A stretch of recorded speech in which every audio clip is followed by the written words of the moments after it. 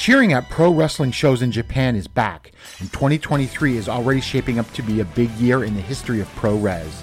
That's why you should listen to the Emerald Flow Show.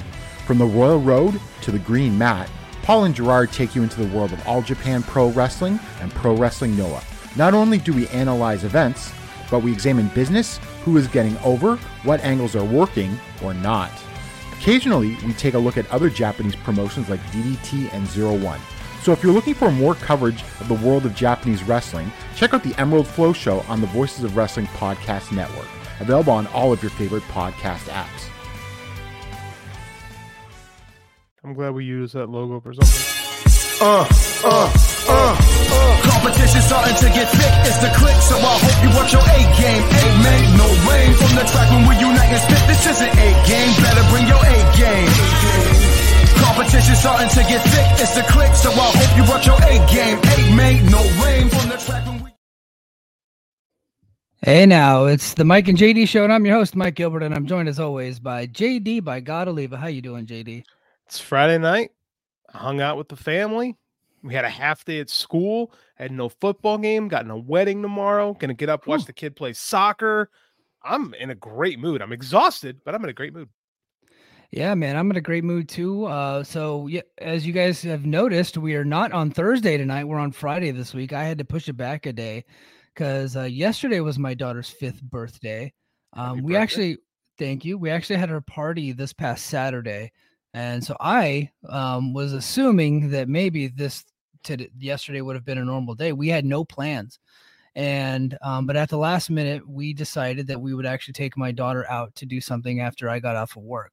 And so the original plan was to do ice cream. And we ended up on her way home from school, they drove past the bowling alley. And so my daughter was like, I want to go bowling. I'm like, I've never heard her say that before. So I was like, we took her bowling, and it was a lot of fun. If the kid expressed interest, especially when it comes to their birthday, you got to do it. Yeah. Right. Yeah. Yeah. Especially because I think the original idea was to go to downtown Honolulu at rush hour. Ooh. Not a good thing to do. The traffic is brutal, man. Yeah. Traffic is brutal out here. Honolulu traffic. I've never done that before. Dude, I must have at one point, but I don't, because I've been in Honolulu. I just don't remember what traffic there was like. So I'll take your word for it. There's only 2 main highways that go in that kind of go up and down like our side of Oahu, and during rush hour, it gets really congested really badly. Yeah, the worst traffic. I went to Orlando this. I think I told you about that. The Atlanta traffic was just god fucking awful. The Atlanta traffic was just god awful. Sorry, that went over like a lead balloon. So yeah, sorry. I thought there was gonna be follow up. My bad. No follow up. Yeah, just bad traffic.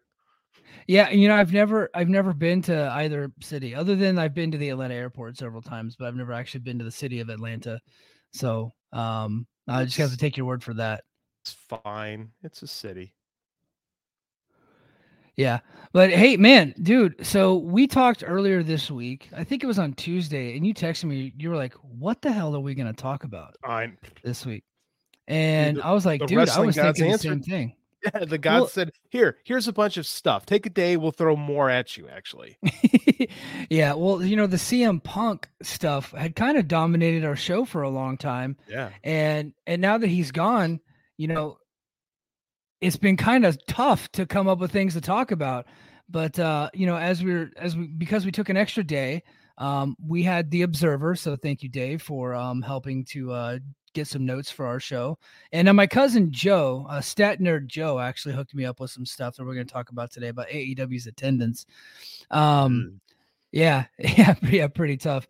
But I want to start the show off with I think the biggest story, and one of the biggest stories in the history of wrestling. Well, we already know that the WWE and the UFC were merging. Well, it became official earlier this week that WWE and the UFC have merged. They are now under one company called TKO, with Ari Emanuel as kind of the head honcho of that company. There's a new command structure. Vince McMahon is no longer the top dog. He has a boss to answer to. Not that he'll ever answer to him, but he does have a boss to answer to. I think Ari will very likely treat Vince much like he treats Dana White. Mm-hmm. And Dana White does damn near whatever he wants. good and bad. Like he kind of gets away with a lot. So I don't really see like Vince asking Ari for permission, but with a big merger like this, and this happens with every major company ever. It happened to my wife's company. Like they kind of did like a hostile takeover of the company that she worked for. And then because they had so many duplicate employees now, whenever they merged, they just started cutting a large portion of the workforce, and a lot of people had no job, man. And that kind of happened today. I think we saw over 100 office and personnel cuts. No talent, but office personnel. My wife has been through two mergers and acquisitions, we'll call them, mergers and executions, if you will. Like Yeah. she survived both of them. So she actually has been technically working for the same company for almost 20 years now, but it's gone under like 4 or 5 different like major regime changes. So this happens. I mean, like realistically, those people were redundant because Endeavor, right? Because Endeavor, they spun like this TKO spun off of Endeavor, right? Yeah. So all these people that Endeavor had employed previously outranked the people that were in WWE, and like they're gone now. And I don't know, it sucks, but corporate America, man, it's what it is. Yeah. And I was like preparing for it. And I know people thought I was being pretty insensitive, but Well, I could see on yeah, I could see on Twitter, like I knew it was coming, where like Sean Ross Sapp or PW Insider would report that some person that you've never heard of in a department you never knew existed got released. And then there's people on Twitter crying outrage, saying, oh, what, maybe AEW should hire this person. They're great at their job. I'm like, brother, you don't even know what they did. Like, right. you don't even know what the name, like what that section even does over there.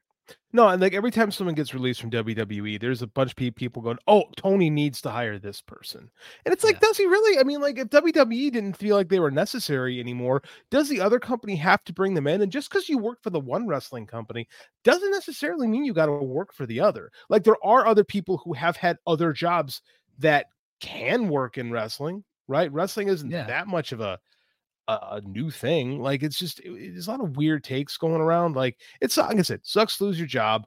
And our Voices of Wrestling Slack group, Mike Spears, he of the Open the Voice Gate podcast, best podcast for Dragon Gate if you like Dragon Gate stuff. Is that where they talk about a lot of MLW stars like Shin Skywalker? I hate your guts with the white hot fire of 1,000 suns. Go to the furthest depths of hell. I know there's a lot of volcanoes by you, so jump in one. Yeah.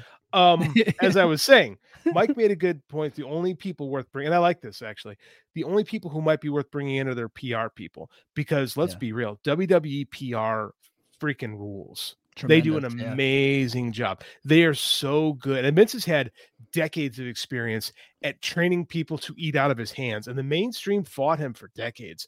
But I mean, he waited them all out to the point now where the lapdogs can't wait to just eat off Vince's tit. Oh, what do we got? Oh, yeah, Vince McMahon. Blah, blah, blah, blah. But that's from the PR department. They're awesome. And these are the only people I could say, hey, maybe there's something to there. So credit to Iron Mike Spears. This is a good suggestion. Yeah, no, I do think that's a great suggestion. And if they had some people in talent relations, maybe they could bring those folks over, because there's clearly still a problem over there in AEW. Maybe, I don't know, maybe the one guy that had the biggest issue with that department is now gone. But, there were some rumblings before all this, the drama that had happened earlier this year and late last year.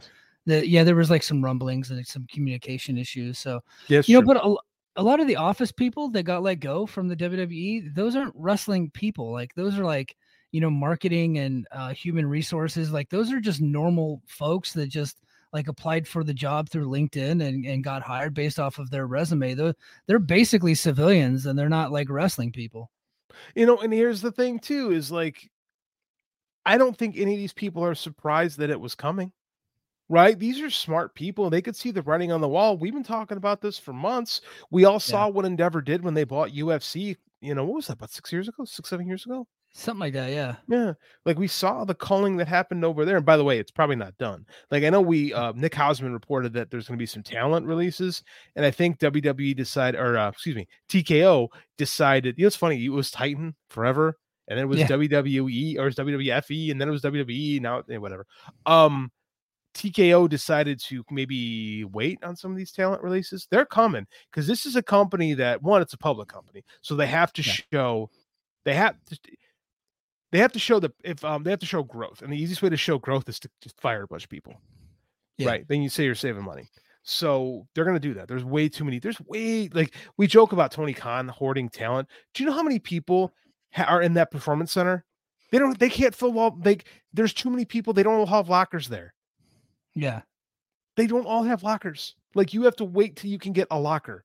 Do you really need that many people hanging out in the performance center, flipping tires and blowing their ACLs, overtraining? Yeah. Getting good medical care, I'm sure. Oh, great medical care. Yeah. What do you think the rate is of injury in the PC? Because there always seems to be like and just like not owies, but like massive injuries, like torn Achilles, blown ACLs, like major injuries. The best job security in the world is being like a WWE team physician and surgeon. You know what I mean? Or just like it is like if you're an NFL team doctor, a trainer. You're set because those brothers are always hurt. You're set for life if you got one of those gigs, man. For sure. I mean, yeah. But I mean, I fully expect there to be a culling, and if it's we were discussing with one of our buddies. You and I both thought that some of the higher priced mid card talent could see it because this is what happened in UFC, right? This is what they've done for a while now. Is when there's higher priced older guys, they become redundancy, and the entire concept behind the Performance Center is that we're training the next generation, and the next generation doesn't get their shot if there's a bunch of 40-year-olds on the roster. Well, it's true of football too, and it's true of the UFC. Like as fighters get older and they get more and more TV time, they get more exposure, then they get more expensive, right? And as their fighting ability starts to decline, their actual rate will go up because they're more popular and they're selling more tickets and more merch. So at that point, that's when the UFC would either cut them, or when their fight contract came up, they would just stop negotiating with them. And then all of a sudden Bellator and PFL would take them on. And there's a laundry list of fighters that had happened to. Fabricio Verdum, the former heavyweight champion, defeated Fedor, right? One of the greats ever. Rory McDonald left straight from the UFC on a winning streak. He went over to Bellator, and then he ended up in PFL. Now I think he's retired. Benson Henderson, former lightweight champ. He was lightweight champ in UFC and the WEC lightweight champ. A really decent sized star there. Like I've seen him headline pretty decent sized events, right? But he's not that upper echelon Connor, John Jones, those type of guys. But he was like a pretty mid-level star making decent coin, and UFC's like, you know what, we can trade you in for a guy off of Cage Fury fighting championships. It's on a win streak. Get them in there. If the guy's got a little bit of exposure and some good fighting ability, we can just push that guy. So they've done that time and time again, and that's where I could see where WWE will do some talent cuts. Some of them will be like through attrition, but there's other ones that are just like fat contracts of guys that are just not doing anything. Like if I were one of you, like if you're a 40-something tag team that was already cut before and went to Impact for a couple years and then went back on another fat contract, I would keep my cell phone off for a while. I would just show up and try to hide as much as you can, because I think you might be on the chopping block. JTG had a great tweet yesterday. He said, all right, here's the challenge. Don't answer your phone. Yeah. They can't fire if you don't answer your phone. Like, and then just, George Costanza just show up like you still work there. Just show up. Yeah. Oh, hey, I didn't know anything was wrong. I mean, that's just the kind of thing though. I mean, the difference with the UFC and WWE or pro wrestling in general is that it's hard to make stars, but UFC has done it. Right. Time and time again, they keep making stars. They keep finding people. Pro wrestling might be a little bit harder. But the thing is, too, is like in pro wrestling, like sometimes people don't start getting good till they're in their early to mid 30s. Right. But by the time they're 40, there might be another guy in his early to mid 30s ready to go. And if you're in the mid card, what kind of value are you really bringing to them at the moment? Right. Yeah. So I don't know. Yeah. And I don't want to like fantasy book people getting fired, but I was just, we were having a conversation about AJ Styles, right? A legend, an all-time great, legendary TNA performer. And I would say he's a WWE legend. He's had a hell of a run there. He's been there since I think 2014. 16. 2000, was it 16? 16, so 14, he leaves Impact. 15, he goes to New Japan. Okay. And then 16, he's at the Royal Rumble, him and Shinsuke. Okay.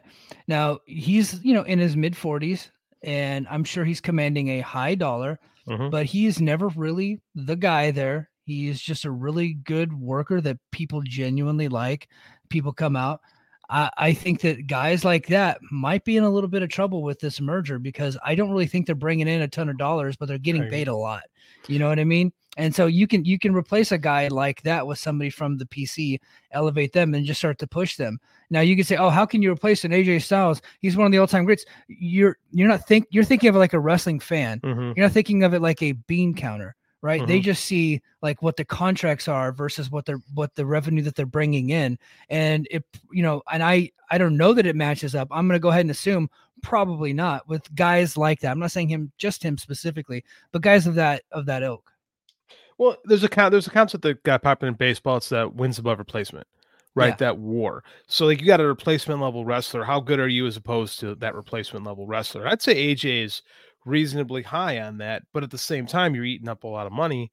Yeah. You can easily, like, I'm not saying you can easily replace AJ, but the thing about AJ is if AJ were to get cut, he would get money from Tony Khan tomorrow.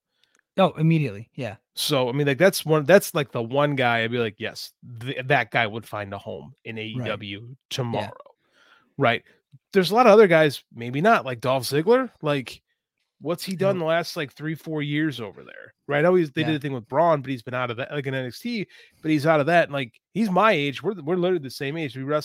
Our teams wrestled against each other in college. Fucking Kent State.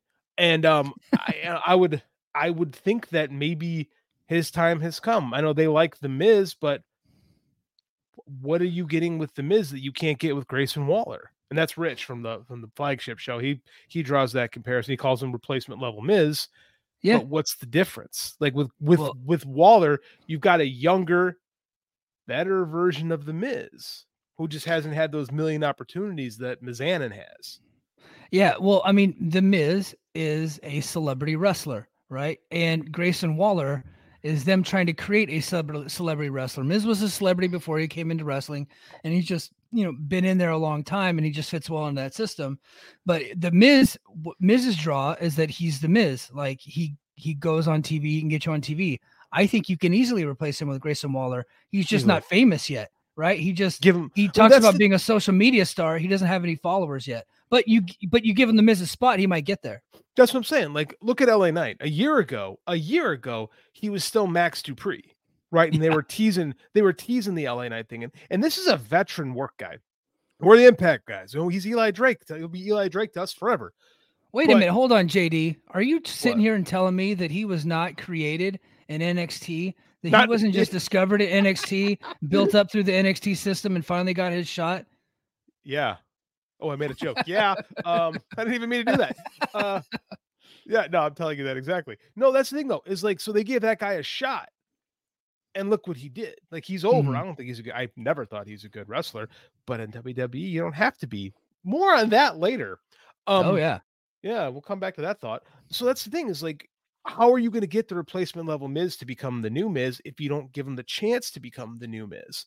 So I think if you got Grayson Waller under contract, what's the difference other than, a decimal point maybe between the Miz and Grayson Waller? Like, what is the Miz really doing for you that Grayson Waller can't do? Yeah. I mean, can you put the Grayson Waller in a reality show? I think so. Yeah.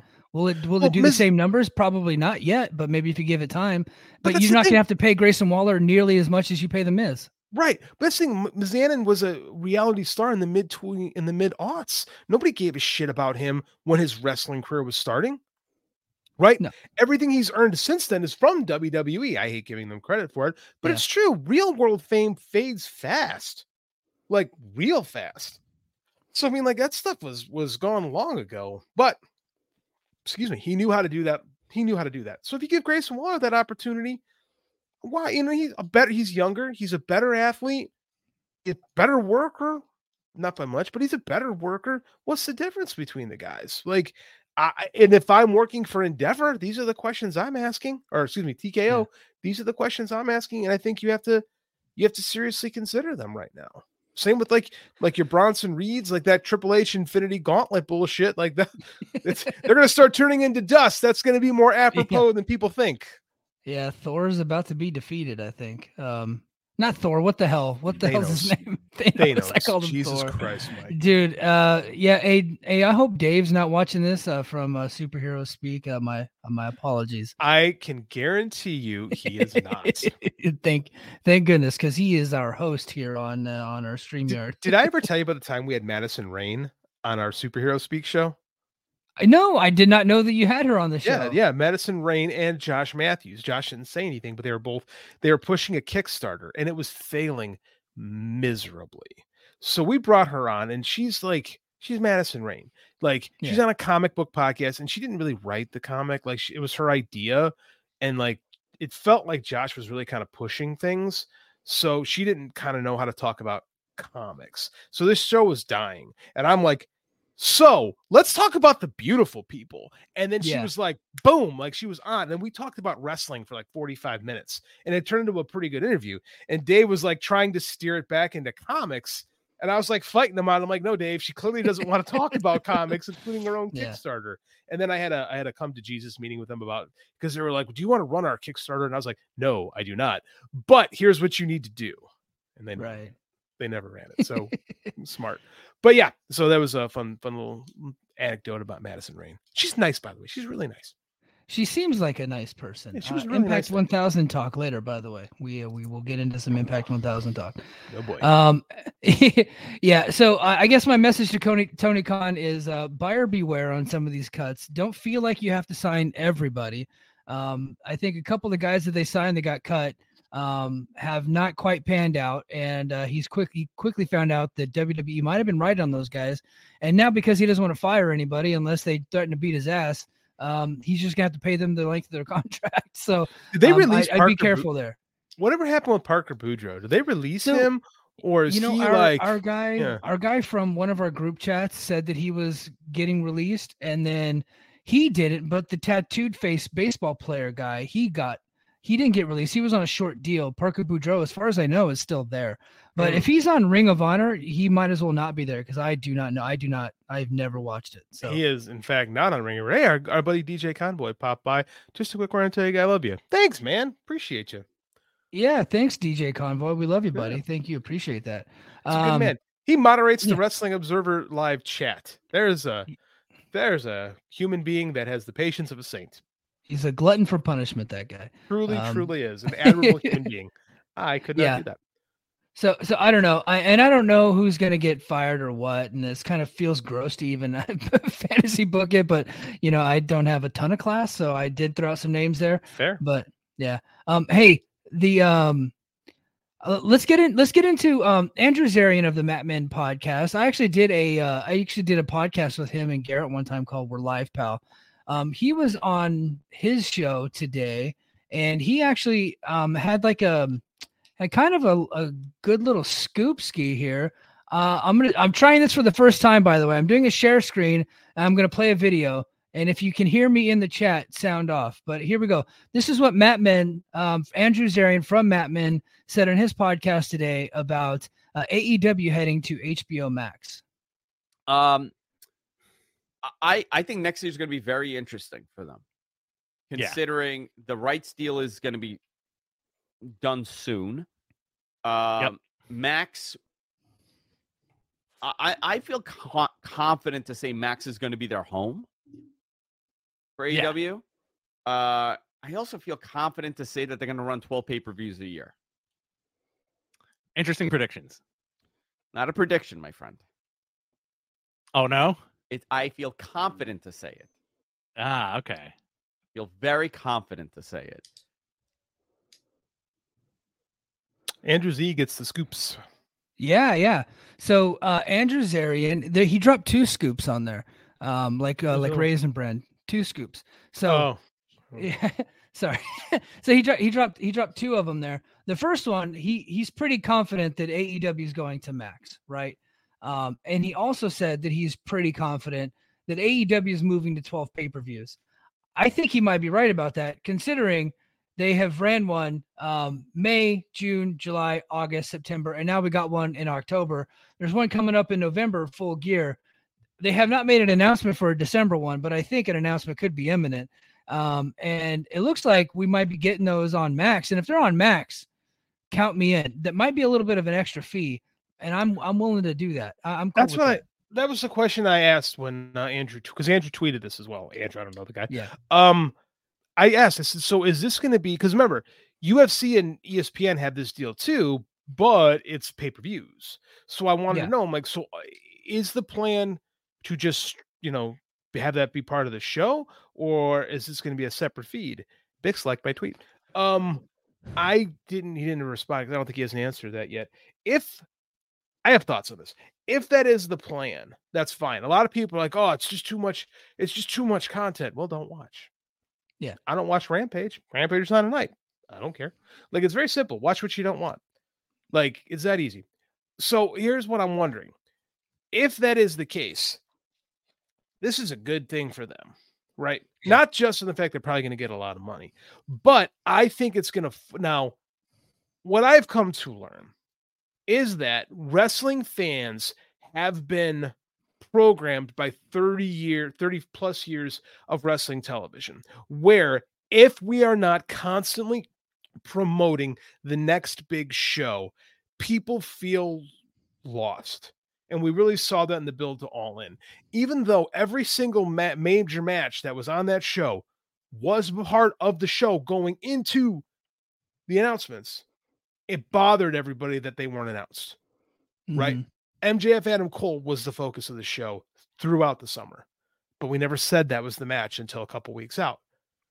So I think that wrestling fans need that security blanket of knowing this is where this is headed. And I think Tony kind of can lose himself in the weeds a little bit with his booking. So I think having a show a month will help, because you think about it, we had that with Dynamite. Like, that's pretty much what they had. We had like the 4 major pay-per-views, and then you'd have your major Rampages major Dynamites every month that you'd build toward. So what's the difference? And if there's not, believe me, if there's not an additional fee on this, if this just comes as part of my Max membership, I got no problem. I was going to watch these shows anyway. I'm fine with it. Yeah. And I think Dobby the Brain Heenan, Patreon subscriber, shout out my brother. He asked the question, do you guys think it'll be more like WWE with Peacock or UFC with ESPN? Pay-per-view costs are significantly different. Yeah, that's a great question. Obviously, I don't know, so I'd just be guessing. My guess is I think that Tony is a huge fan of the UFC model with ESPN. And from what people have been saying and rumors that are out there is that the Bleacher Report app would be swallowed by Max essentially, and you would it would be like Bleacher Report Sports or a Bleacher Report hub on Max, and then you would be ordering it through there. My guess is they will still be pay-per-views. My hope is it will be factored into the Max cost, even if Max is going to cost a little bit more each month. I would be cool with that. I mean, it'd probably get us up to like $15, $16 at that point. But that's what I would like, because my wife's not going to let me cut Max, because that's where Fixer Upper is at, and that's where all those shows are at. And then I can get AEW, and I can get my DC stuff that I like. Wow, I can't believe you said that, not me. I am of the opinion that if it's only $15, $16 a month for those pay-per-views, fine. If it's 50 plus your Max subscription, this is where I think it might not work, because I don't think the company is hot enough to make this work. Like, I don't think that would be, I don't think that is a good move for them. And WWE, and like it or not, WWE has set a trend in the marketplace that if you're on streaming, you're essentially free. Now, WWE or AEW has done really good with their pay-per-views, but I don't know if 12 of them is the move. Now, that being said, everyone said, this is the thing. When WWE went to, let's save the company, right? After Bret Hart left, actually, like when Bret Hart was going to leave, the company was going broke. They were taking the water machines out of the building. What saved the company was going to full price 12 pay-per-views a year. Save the company. Yeah. Right. Because more people bought, like not as many people bought, but it was something like 70% of the regular buyers were buying. So you lost some, but you made up for it when those people that were buying 12 pay-per-views full price a year. That, you know what I'm saying? Like the math, it's math. Yeah. So I'm hoping they get a big enough bag, as they say, where we don't have to pay $50 a month for 12 pay-per-views, because that would hurt. I'm not doing that. That would be nice. I mean, if it just depends, like, is Max willing to overspend and buy the pay-per-view outright and then just add it as part of their subscription service? Or do what ESPN Plus is doing, and they bought it outright, but to get their money back, and this was smart by them, they are charging $70 per pay-per-view, and ESPN and UFC is still selling a ton of, like, they're the biggest monster on pay-per-view right now. And it never stopped despite the fact that they went to ESPN, the ESPN Plus model. So I think AEW is not UFC though. UFC is hot. You know what I mean? No matter which fighters come and go, no matter who's on top, they're selling out everywhere. And the pay-per-views are doing really big business.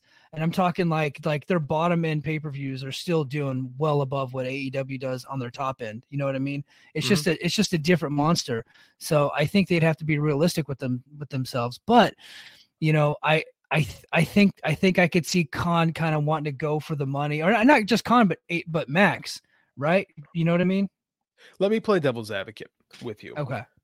I will maintain, and there are people in our old podcast network that will fight me on this, but I'm right. WWE's ascension in popularity came in unison with the Peacock deal. 100%. And I will maintain, and Brandon Thurston agrees, that having those pay-per-views accessible for not extra charge has given a wider audience their best shows. Mm-hmm. And I think that Tony Khan is smart enough to realize that and not just go for the money. Because I'm going to throw another fact at you, that Variety Culture Crave. It's a great Twitter follow, or X follow, whatever, for anyone that likes nerd news and stuff like that. Did you know that Max, I want to make sure I read this correctly, Max has the highest cancellation rate of any streaming platform at 26.9%. Wow. So they need sports. Yes. To keep people from canceling. I don't think, maybe down the road you can charge. I think charging right now would not help you. Charging exorbitant. If it's like an extra $5 a month, I'm in. Like that's a no-brainer. If you're asking me to pay $50 a month, even $20 a month for an extra pay-per-view, I'm not in. Like, I don't think it's going to work. But these two companies need something. And I think Tony having his platform, his shows on a big platform that does even a 26%, even a 27%, cancellation rate, Max still is one of the biggest streaming networks outside of Disney. Yeah, it's Disney, Max, and Peacock. They're like all, and Netflix, of course. They're all kind of like in the same stratosphere. And I think Paramount Plus would be kind of like a step below those guys. So earlier this year, in July, AEW did a record gate, or so we thought, at Wembley Stadium for All In. So according to AEW, they put it out that AEW sold 81,035 tickets. Now that is under independent audit. So the real number is going to come out. Tony Khan has objected that to an independent audit, and that is ballsy, by the way. And I think that's very cool of him to do, and I think he deserves respect. Brandon Thurston did some investigation, and he got the turnstile report. So the number of people that actually entered through the turnstiles, right? And he got it, and it was 72,265. This would be fans in attendance for All In. So that would not be the record, the attendance record, nor did they ever claim they had the attendance record. They just claimed they had the tickets sold record. But there was a claim out there that they had the attendance record. But that's actually 8,500 short of the WrestleMania 32 record of 80,079. I think people are trying to downplay this and say that it wasn't as big a deal as it was. 72,000 people in attendance is a pretty damn big deal. Did you hear Dave talk about this? He said that, I heard something about there was like a 10%, drop rate, essentially, average, and that's a pretty standard thing. Yeah, across the board. WWE has the lowest rate at 9. Yeah. Right. So upon this is major sports too. Upon average, major sports teams will, because he said because of the scalper market. Right. There's so many tickets sell early. Scalpers buy so many of them, and then it's on average 10% lower. So this would be the same thing for any WrestleMania event, which again, those numbers are worked anyway. So I think that a lot of people are going to get themselves worked into knots over this number, which is fine. Tony got his account, and then like Sam Alvarez talked about, he goes, I didn't count. I didn't go through the turnstile, right? Because he was there as media. Yeah, So, well, media shouldn't count. Media on that. shouldn't Should count, be but fans. that's correct. But like, so that's the thing. It was like there's a lot of people in the building. Tony said 90, maybe he said around 90, probably wasn't around 90. But I believe 85,000 tickets are sold. He put his money where his mouth is and let it be an independent audit. If they never said anything more than this is what we sold. Yeah, he said 81,035 tickets sold. Did you see that Will Ospreay got a damn tattoo of that number? Will Ospreay, man. I love, dude. How could you not love that guy? Like, he's a bumbling idiot, and I love him so much. Oh, I adore. He reminds me of so many wrestlers I've coached over the years. Just lovable dumb jocks. I think he's great. It's so funny how the UK media, like, remember those promos on Dynamite that everybody's like, "Oh, these are really good," and the UK media guys are like, "This is fucking awful." And they've hated him for a long time. I know there's a real thing there, but I think Will's great. I think he's a meathead. I think he's going to get paid. Hopefully. Yeah. Hopefully somebody pays hopefully him. he gets paid a ton of money. So anybody saying that that was still not a success, even though, just because they don't have the attendance record, as of right now, until it's proven otherwise, they have the tickets sold record. Because WWE works their numbers, and I don't know exactly how many tickets were actually sold for WrestleMania 32. One would assume that it's higher than 80,079 of the turnstile count of the people in the building, but we just don't have that number yet. And those could be comps and all that stuff. But yeah, the scalper market, that's a lot of people weren't able to offload tickets, and so the seats didn't get filled. I mean, that's not that big of a deal. No, there's a ton of people in the audience, and like WWE counts like the janitorial staff. They count the guys working. They count the people in the cameras. They count the people selling hot dogs. Like they're counting, like the people outside, like parking cars. Like they're and that's a work number. It's what it is. Yeah. So WWE uses the number that they use in the FAA, the Federal Aviation Administration. I was part of an exercise for an aircraft crash, and the number they call is they said we had 235 SOBs, and I was just like, what? And they go, and I was like, and I elbowed my flight commander. I was like, what's he saying? SOBs? I was like, am I the only thing that's hilarious? And he goes, it means souls on board. I was like, oh, okay. So they're talking pilots. They're way funnier the other way. Flight attendants. And I was just like, and then I got back to my flight. I was like, yep. And I was briefing them on the scenario, this aircraft crash. Yeah, we had 235 sons of bitches on board, and everybody started busting out laughing. My boss just looked at me. He goes like, you couldn't resist, could you? I was like, no, sorry. SOB stands for souls on board. That's a souls on board. Yeah.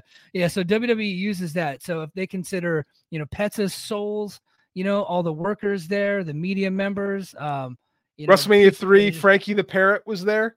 That's a body. That's a body. Matilda, she counted. Yeah. Matilda better damn count. She's a legend. Comment from the chat. This comes from Christopher Carter. He got here a bit late, but as Lanza said, our boss Joe Lanza, the very handsome and not bald guys. He does not use Nugenics, and he is not bald, despite what that AEW sign said. Joe Lanza said, got here a bit late. As Lanza said, I tend to agree, though, that I'm not sure y'all do, as I just arrived. This is just another number to deal with and all the noise. Yeah. That's all it is. It was just, I knew people would want to hear us talk about it, so I thought I'd bring it up. I think the bigger story is, the bigger story is AEW's domestic ticket sales.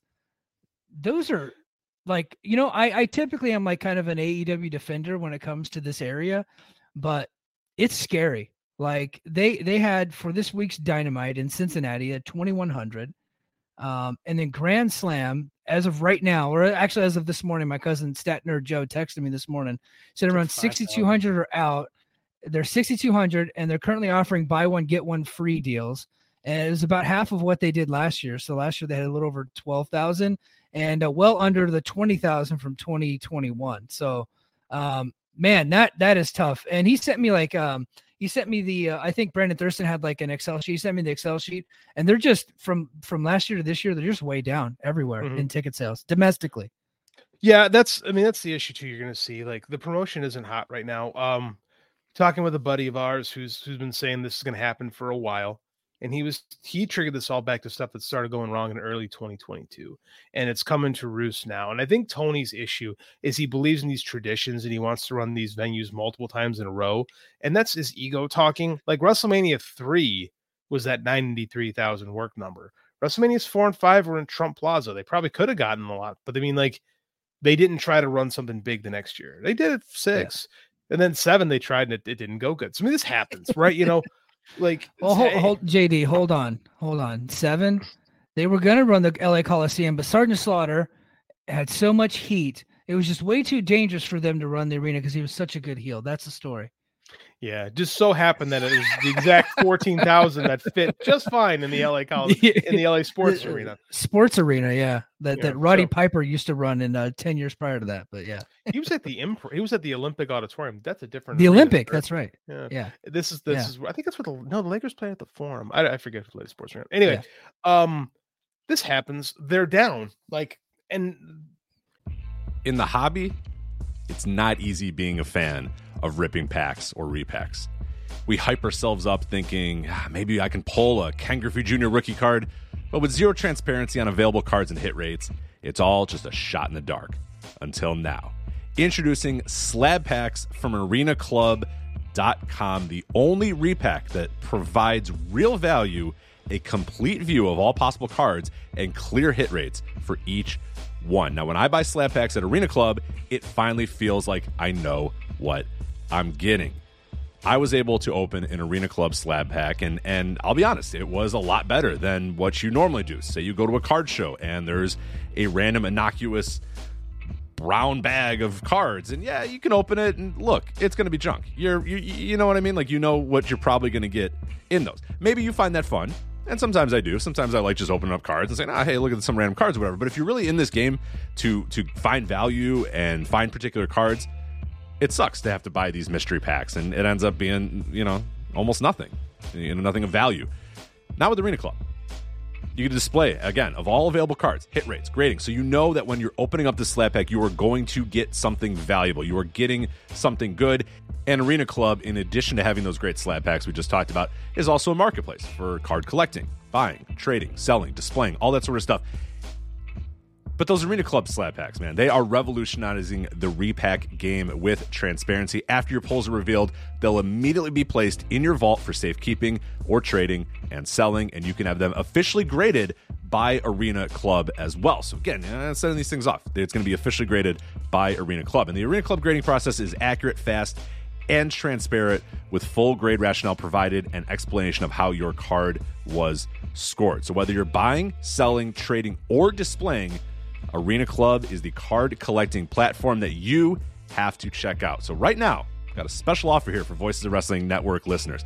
You can get 10% off of your first purchase by going to arenaclub.com/VOWnet. Again, that's arenaclub.com/VOWnet. Now, that's a crazy offer. That's 10% off a $400 slab pack. $40 off right there. 10% off your first purchase. No matter what that purchase is, 10% off. Again, that's arenaclub.com/VOWnet.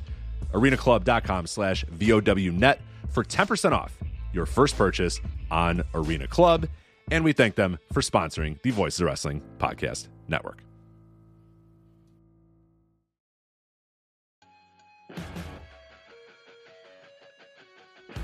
What's going on, guys? This is Rich from the Flagship Podcast here on the Voices of Wrestling Podcast Network. If I could have a moment of your time, I'd like to tell you about one of our sponsors, Eufy Video Lock. Eufy Video Lock is a smart lock, a 2K camera, and a doorbell, all 3-in-1, offering you triple security. So you can have everything in one device rather than installing many pieces on your front door. But it's not just for security.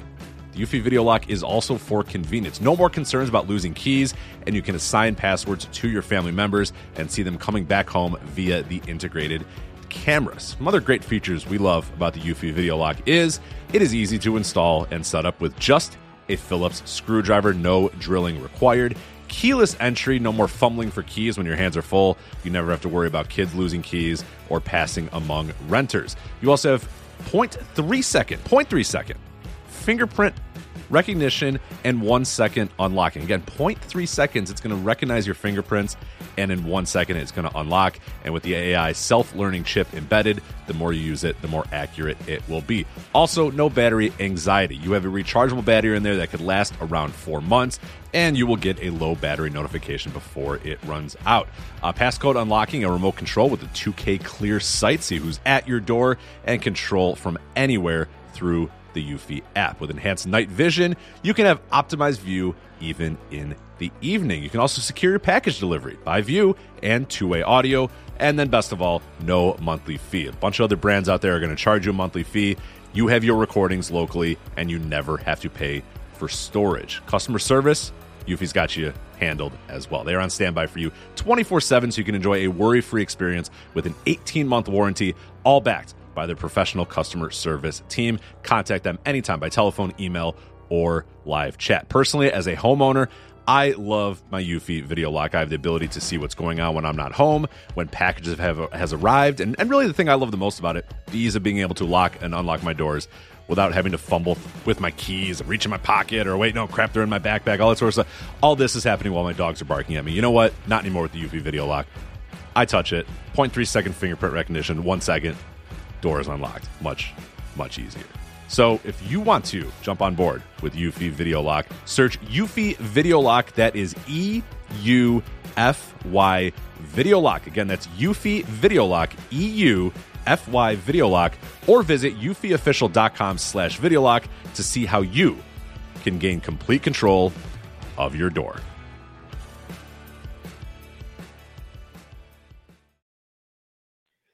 People have been talking about the product, and they've been unhappy with it for a bit now, right? And the creation of Collision didn't help. Like, they had a lot of shit thrown on their plate this year. Some of it was self-imposed, some of it was WB, and it's coming home to roost now because product. I think the booking coming out of the all weekends has been better and more focused. But again, it's like the stuff you do now. I think Jim Cornette says too. The stuff you do now well will show up on your ticket sales 4 to 5 months down the line, right? Problem with Dynamite is when they release when the company is hot, like WWE right now, they're hot. They can open up tickets and you don't got to announce shit. You're just gonna sell them. When the AEW had that for a long time too. I remember I couldn't get tickets to All Out 2019 because like you couldn't touch them. When you're hot, you don't need nothing. When you're cold, you need everything. Nothing works. And I think that's the problem right now is the program is super cold. And even though it's a little bit better now, they're paying for the stuff that people were unhappy about around Double or Nothing time. Right? Yeah. That's how these things work. And it's going to take months to fix it. I think this is why I think that max deal is imperative because you're not going to get those numbers up. I think they need to stop running the NBA arenas and stop listening to these WWE guys. Go back to running the smaller college arenas. Start doing some freaking boots on the ground. Jeff Jarrett, I love the guy, but he's in charge of live events, and all of a sudden our live events division has been going down this year. So I mean, maybe your focus should not be on playing with Leatherface. Like, it's time to ask some seriously hard questions right now. Like, this is the problem with hiring people who come from the other place is they want you to run things. Well, this is how we did it in WWE. And I don't think Tony Khan put the foot down and said, motherfucker, this isn't WWE. Can't do it this way. You know, and early on in the history of AEW, when they were running these college arenas are not small, by the way. You can still get, quite a few thousand people in there. Yeah. The one in Cincinnati is a lot smaller than the NBA. They're not. Yeah, they're not NBA, but they're still pretty decent sized arena. The cool thing about it is that it was always felt like a party-like atmosphere. Yes. In those smaller arenas, like you felt like you were a part of something that was growing, and it's now they got to this big level, and they're working these big arenas. Now the novelties kind of wore off, and they're kind of coming back. I think early on they probably should have ran bigger arenas. But now they it seems like they need to go back down to those smaller ones, those 5,000-6,000 seat arenas. To be fair, this is the only week I thought that you could tell the arena was small. Like, because usually because it used to be they would run these big arenas and you couldn't tell. Now they've got these small arenas. They're not full, and the crowd is hot. They're shooting it really well. It's like, I feel like Mastery gets a lot of crap because I think he makes some bad decisions production wise, but he's done a much better job than Keith Mitchell of like highlighting the crowd, right? Yeah. The big crowds look huge. The small crowds don't look so bad. So I think production wise, you're doing a good job. This was the first week I think we had a super cold, small crowd, Yeah. but if you make it feel cool, I think they need to change. I think they need to change a lot of what they think about where they should host some of these Dynamites. Like this program wants to emulate WCW in a lot of ways. When Nitro was on the come up, they were doing interesting things with their events. That's a lot of Zane Breslov. Remember, not all of the work. Not just Club La Vila. Remember, they ran Daytona Beach. The beach, actually. They ran Club La Vila is a good one. They had that other one too that I can't remember the name. They ran in 2 different places. The Mall of America. They did interesting things that made the show look different. Part of the problem I think AEW has right now is you got so many people who are Vince trained, is they're trying to make this program Vince trained, and you have to stop that. Like at this point right now, you have to go back to grassroots. You have to start knocking on doors. You have to get like Dave. You didn't read the Observer yet this week, but Dave wrote a big long piece on. It felt like the death of AEW, right? And I'm sure I did read the ticket sales portion of it. So I read the top 2 stories, the TKO story and the AEW ticket sales story. But it seemed like it was pretty grim. And as we covered, if you guys go to patreon.com/the Mike and JD show and you take a listen to our WCW 2001, I'm not saying that AEW is there. I'm not comparing them to WCW 2001. I'm not doing that. But what I'm saying is that Dave made some predictions early on in the year. And then we went week by week reading the Observers, essentially covering the fall of WCW in 2001 to the WCW invasion and to where it ultimately failed. He predicted what was going to happen, or he warned, if you do this, this is what will happen. And everything he predicted ended up coming out right. Like, say what you want about the guys, that you don't like his star ratings, blah, blah, blah. There's guys out there like Sean Ross Sapp and other guys that might be out scooping him now. But his knowledge of how the business operates and works, I think, is second to none when it comes to the journalism field.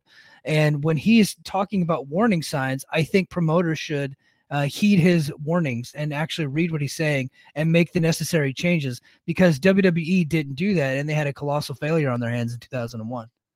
Dave had an interesting tweet today. I'm trying to find it. I can pull it up. Go ahead. I'm on his Twitter. It was this afternoon. It was like, I hate reading it, but I'll waste time on trying to find this. I hated reading it because I do like this promotion. I do think we need this promotion to work. The difference between WCW right now is the ratings are much better. WCW wasn't winning the night when they were down. Yeah. Like they weren't selling the type of pay-per-views. Like AEW is still profitable. Like people go, hey, they made a profit. Well, you don't know what they make in profits. They just had 2 of their biggest weeks in a row, and there is a come down off that. Because WWE had them the same, right, when they came out of Wembley too. So it's almost like, man, maybe you shouldn't run Wembley. It's kind of bad luck afterwards. You don't, searching through Dave Meltzer's Twitter is god awful because like now you got to read through him talking shit to all these nerds for fucking hours. Yeah, I was saying if you find the tweet, you send it to me, I can pull it up on the screen. But okay, waste time for me for a second, Mike. Yeah. I got to find this. Yeah, well, it really is scary, the ticket sales thing. And I'm like, at this point, I'm kind of racking my brain. Is like, what could they possibly do to get these numbers back up? They could run smaller venues and then make the crowd seem more hot. I think that would be appropriate. And then get that party-like atmosphere that we had in the original days. I think that would be cool. I think one of their band-aids is to go find new and more talent, and big name talent. And I think one of the things that they're probably trying to do, and they might successfully do, is bring in Edge.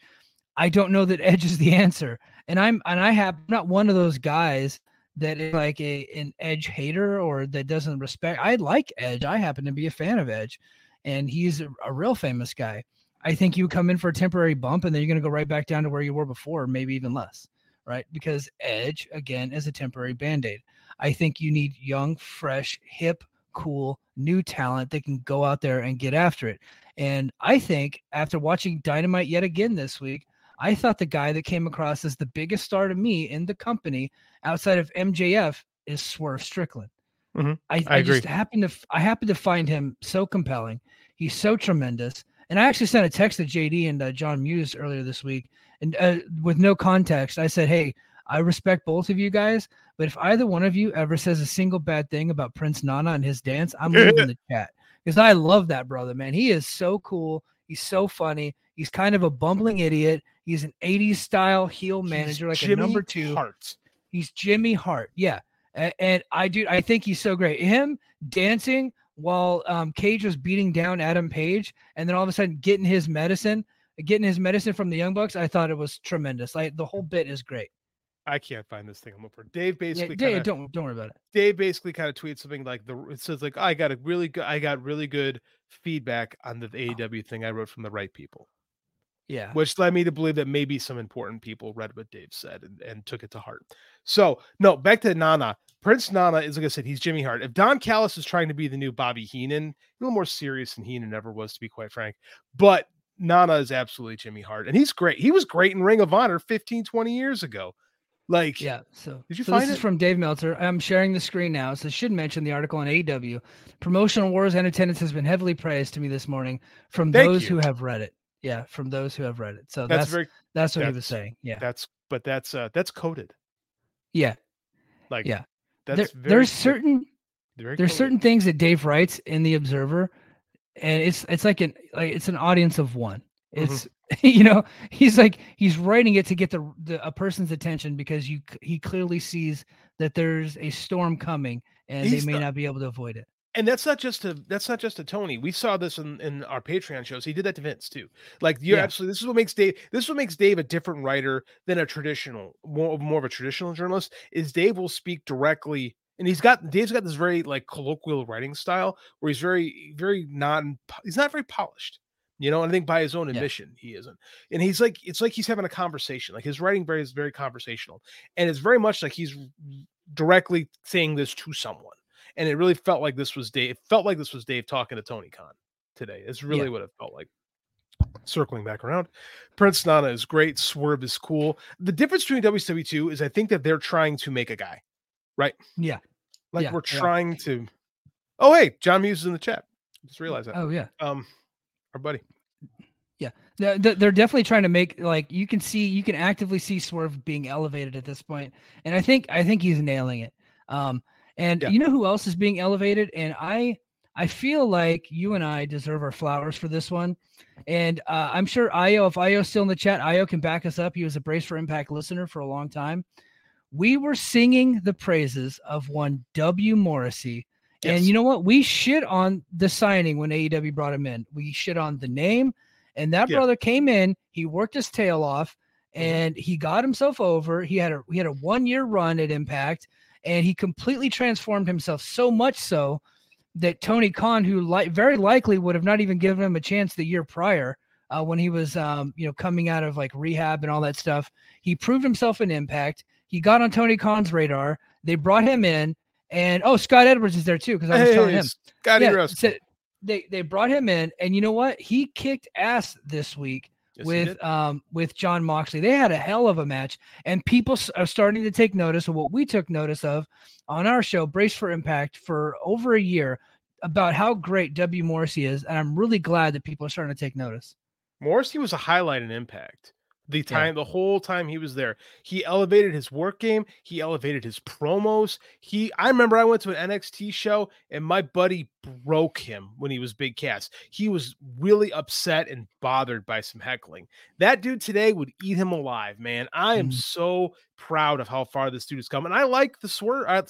I like the Starks and Bill thing. Like, it's got a HBK Diesel vibe to it. Mm-hmm. Right? Yeah. Like, I think there's something there, and they're feuding with, Danielson and Moxley. So they're in big spots, right? I think it's working. Like, they're trying, they got their backing. Starks was a guy, like, he got over in like the Austin way a little bit, right? With getting beat by, the legend is what I mean. Yeah. But not submitting. You know, I think they're going all in on Swerve. Well, it's gonna be a big show this week at coming up at Wrestle Dream. If Swerve beats Hangman, I hope Tony Khan does not get tempted by these, because you're gonna have all these elite twerps, right? These idiots, these sycophants that cry every time the elite lose. Hangman can lose, and they need a heel. They need a super hot heel. Let it be Swerve. Swerve is doing the work of his career right now.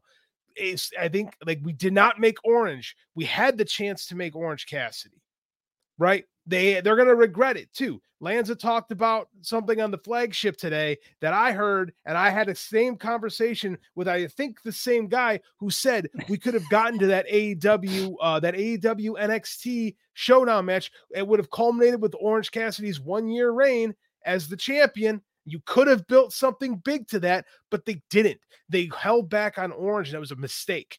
Do not make this mistake with Swerve Strickland. Do not listen to the...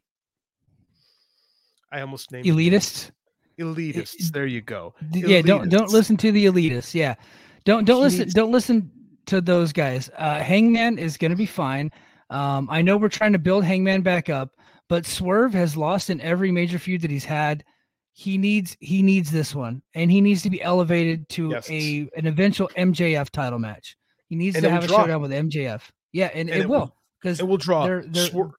Swerve's cool, right? Yeah, Swerve is cool. Max is in this weird spot right now where fans really like him, and like I think we've moved past the phase of this is feeling disingenuous to this is just the status quo, right? Yeah, I think this evolved. Like, it's over. I don't know if it's drawing, but the bloodline didn't draw until it did, right? Yeah. The bloodline was not a huge draw for the WWE until it just, they stuck with it. And I think this MJF Cole thing will eventually help lead to sales, because it's over. It is over. But they need a villain, man. They need that, and that's what Swerve is. Swerve's a fucking movie star villain, right? He's a Bond villain at this point. Someone told me, my buddy said he's Nino Brown from New Jack City, that Wesley Snipes character. Wesley Snipes, like, yes. That's exactly what he is in this role. Go all in with Swerve. All right, guys, we're coming up on it. So I got a couple topics I want to hit, and then we're going to head over to overtime on Patreon. Real quick, please subscribe to our YouTube channel. Head over to YouTube and look for the Mike and JD Show. We've got tons of clips there and exclusive content. Also head to Patreon. Go to patreon.com/the Mike and JD Show. And we got exclusive shows. We got Overtime with Mike and JD, Brace for Impact, and the JD Oliva Project, plus our archives. JD also has been writing some more. He actually published an article earlier this week for Voices of Wrestling, but if you're a Patreon subscriber, you got that before everybody else did. JD put all his hard work and effort into beefing up our Patreon. So please check that out. Go to patreon.com/the Mike and JD Show. So last three topics. I want to talk about Jade Cargill. Appears to be headed towards free agency, and she is rumored to be heading to WWE. Some people are saying she is, some people are saying she isn't. I know that Raj Giri was saying he doesn't think so. Sean Ross Sapp thinks he is. I think she is. I think not only is she, I think she should. I think she's perfect for WWE. I think if you're not going to go all in on making Jade the face of the division, it's time for her to go. Yeah. Because the work rate of what the AEW fan wants is not there, right? My biggest issue with all this is you protected her for a year, right? A year plus. You built and built and built and built, and then you're not going to get really anything out of that. Like, I know she put over Stat tonight, which is good. You got to make Statlander, but I think that on Rampage. But again, it's like if she's leaving, do you want to give her a bigger spotlight? No, but it'd be nice to give Statlander the bigger spotlight. But I think they did kind of a good send off tonight. Hold on, Scott Edwards is in the chat right now. Oh, Bremen. And he said, I don't know. Yeah, you didn't. We're doing the J Talk right now, but he said he just finished her match with Chris, and it was the best of her career, in my opinion. So I'm actually looking forward to watching that. I'll have to check it out tomorrow morning. Yeah, but if you put her on Dynamite, and like 300 or 400 more thousand people see her on TV, and then she goes to Raw, it's not going to change anything. It's not going to hurt her, like, do anything. You know what I mean? Like, it could. I think you're not really giving Jade the spotlight. You're giving Statlander the spotlight of getting her that big win in front of a lot more people. That's all I'm saying. But look, it happened on Rampage, and I think they actually gave her a little bit of a send off too. Like, they did kind of a nice thing for her. So here's the thing is it sounds like it came down to WWE made this tremendous offer, which is funny because she's like, oh, I love AEW. And she might. It sounds from what Dave was saying, Tony wouldn't match the offer. To that, I say good move, Tony Khan. Yeah. Good move, because like at some point you have to say, hey man, we can't spend that kind of money. And maybe that this makes me a bad person. I think there's a lot of star potential in Jade Cargill. I don't think AEW is the place to maximize it. And I say that as an AEW fan. I think she could do better in WWE. I think she could be protected by some of their workers a little bit better. I think she can do the things that she wants to do. And then I think that frees up some money from Tony, right? Because you are going to want to spend smarter, quite frankly. I'm glad that he didn't feel the need to outbid them in this case, because I don't think it'd have been a great. Now again, could she be a big star? Absolutely. Do I think AEW is the right vehicle for her to become that star? I do not. AEW is for the dorks, right? Yeah. And they're for us, right? Hardcore fans. And Jade appeals to celebrity wrestling fans. And I think that she would be perfect fit in WWE. And our buddy Io, Patreon subscriber, by the way, Io, said, in y'all opinion, should Jade go to NXT first? Absolutely fucking not. I think she's going to command a high salary. I think you put her right in there with the big stars and you put her on the house shows, and that's how she's going to get better. Because you're not going to ask her to be like a top-notch work rate wrestler. You don't have to be that. You don't have to be that in WWE. You don't have to do slap the thigh, kick out, no sell, no sell, kick out. You don't have to do that in WWE. You can do lock up, chin lock. You know what I mean? Like, it's like they have a different tempo up there. They have those type of AEW style wrestlers in WWE. They're just slowed down quite a bit more, right? She can just be more of a character actor in WWE. Plus, she wants to do movies. She wants to do reality shows. I think WWE is going to be a better platform for her to leverage her position in the entertainment space. I think it's a perfect move for her. Next topic. The Rock claims he was close to a deal to headline WrestleMania against Roman Reigns earlier this year. That rumor was out there. That's the reason why. That's the reason why I planned the trip to Disneyland and to get my WrestleMania tickets for my birthday. And the son of a bitch never came. And now he said it was almost pretty much locked in, but they couldn't get a deal together. They couldn't get the right creative. But now he seems to be open to it. And oh, weird, there's currently a actor strike going on in Hollywood. I wonder why he's more available now. So weird. You know, it's funny too, because like I know there's I laughed because people are like, oh, Cody Rhodes gonna go right back down. And that's exactly what will happen, by the way, if The Rock sticks around. And it should. It's just it entertains me. It entertains me so great that the guy who stood in front of us at the original All In and talked about no one company owns pro wrestling. We own pro wrestling. And then he's calling his father. And then he says about his father's on the Sports Entertainment Hall of Fame or Mount Rushmore. He is such a politician. He's such a phony son of a bitch that I'm entertained greatly that this finish the story thing would be bucked another year, to the point where, and he's colder now too than he was a year ago. Right. And I just find that to be remarkably entertaining, because now a real big star is coming back. Like Cody, you have sure, you know, what you're doing is cute, but you know, now John Cena and The Rock are back. So you know, did you see the pop that the Rock got?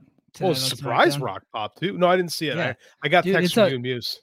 The clip is on Twitter. I have not watched SmackDown, but bro, it was like being a kid again, watching The Rock come out. And you know, when I was a teenager, the guy is just tremendously over. And I watched him on Pat McAfee today. It was a great interview.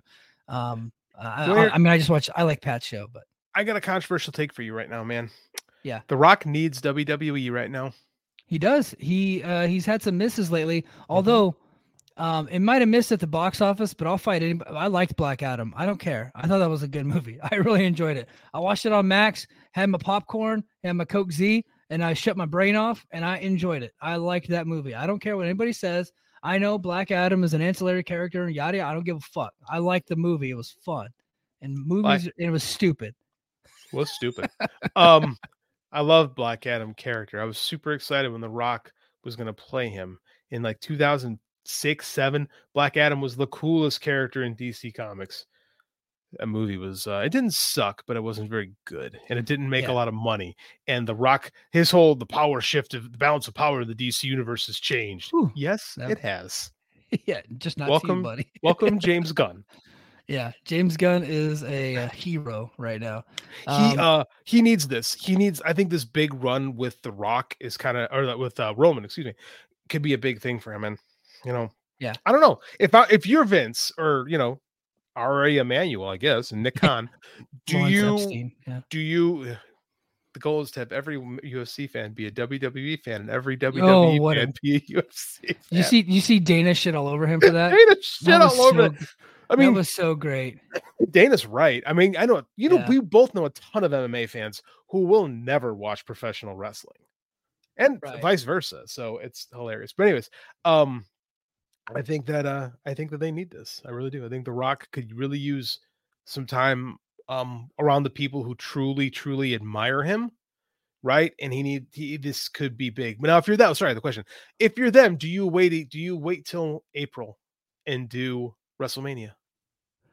Yeah, I think you do wait till I think you do it at WrestleMania. It's the biggest thing. But I think what you do is you fear that the writer strike is coming. So it's not the writer's strike, it's the SAG strike. The SAG strike. I think eventually that's going to come to a close, and then the movies that he's working on are gonna come back. So I think that you have to worry about that. But here's Dana White. Here's thoughts on Epstein. Lawrence said something to ESPN today. He said, "Where we want to get is where every UFC fan is a WWE fan, and every WWE fan is a UFC fan." Do you see similarities in the fan base, and how achievable is that goal?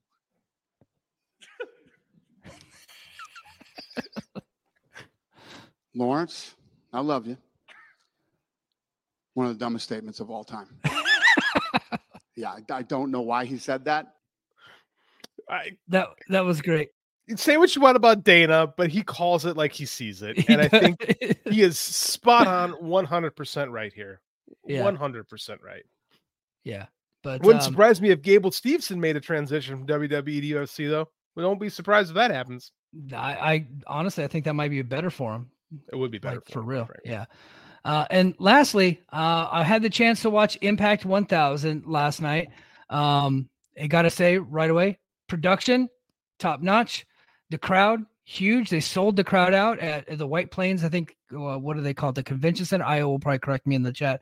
But I think they sold out their tickets. So they had like 600 reserved seats, but the bigger section was general admission. So they probably had like 1,500 people there, which is a pretty damn good sized crowd for an Impact show. I really enjoyed the show. Main event was Chris Sabin versus Leo Rush.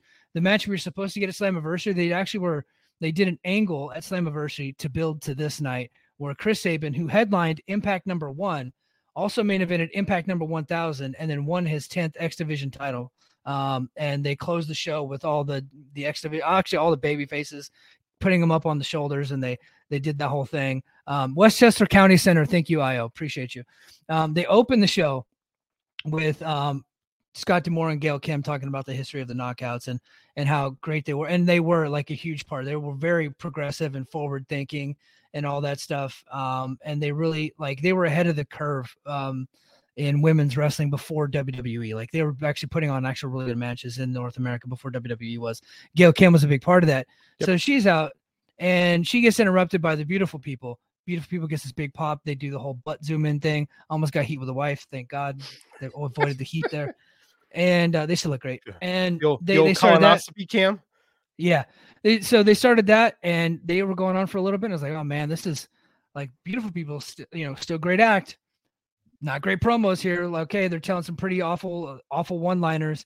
And then we started getting entrance after entrance after entrance. And after like halfway through this thing, I am willing to, at this point, I'm ready to plead guilty to war crimes at this point. Like I am like, fuck guys, come on. And then finally we get Awesome Kong coming out and talk about the rock pop. Awesome Kong. Okay. Not the rock pop level, but an Impact world. I was about to say, dude, she got a tremendous pop, and I was there in the Westchester County Center. She got a tremendous pop. And then she cut a little bit of a promo, and then Tasha Steelz came out after that. So we still weren't done. And then finally we get the big Mickie James coming out at the very end. And then they set up a 10-woman tag match for next week. So that's going to be the main event of next week. So we got that. We got Feast or Fired. We got 4 guys getting briefcases. So one of those brothers is getting fired. We got Uemura, Chris Bay, and Moose and Crazy Steve all got briefcases. And as of right now, I read the spoilers.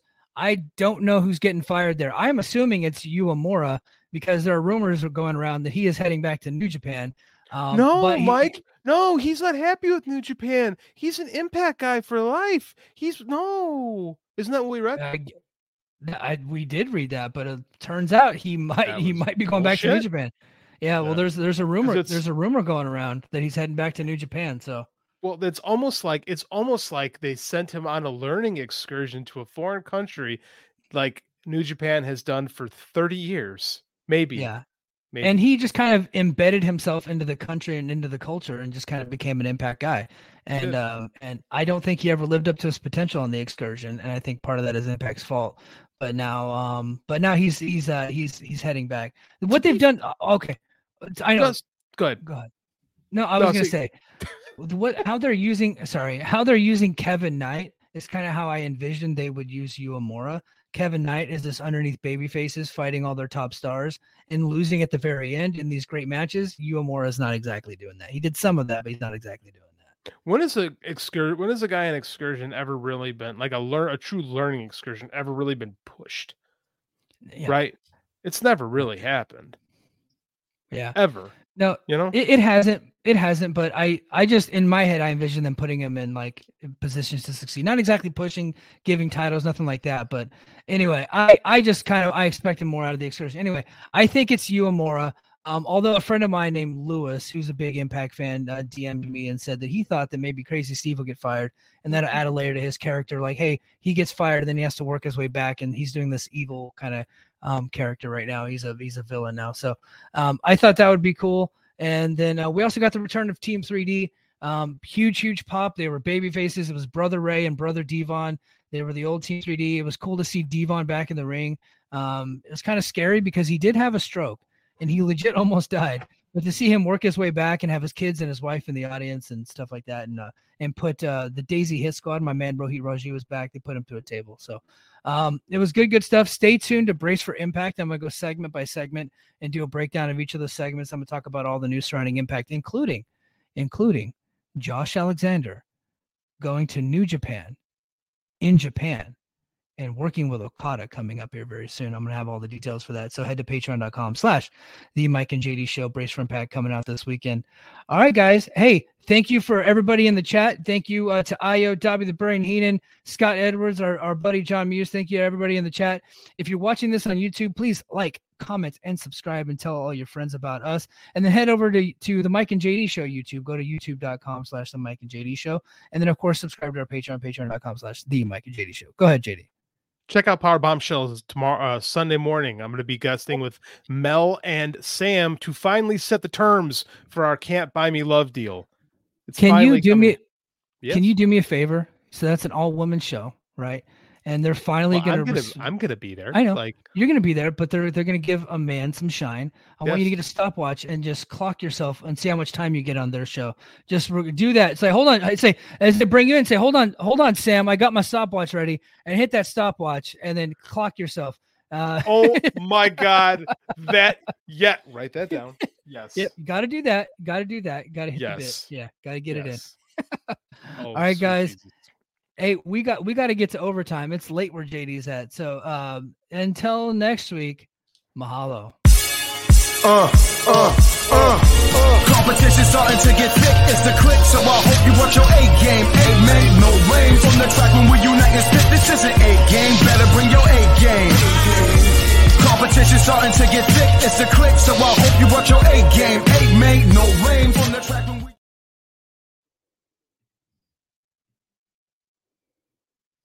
Hello, do you like New Japan Pro Wrestling? Are you a Shin Nihon freak? If so, check out the Super J-Cast with Joel and Damon on the Voices of Wrestling Podcast Network. And even if you fucking hate New Japan Pro Wrestling, listen to the Super J-Cast anyway. Not just for our great show reviews, analysis, and pastrami sandwiches, but there's also usually some dick jokes somewhere in the obligatory opening 30 minutes of absolute nonsense we chat about every single week.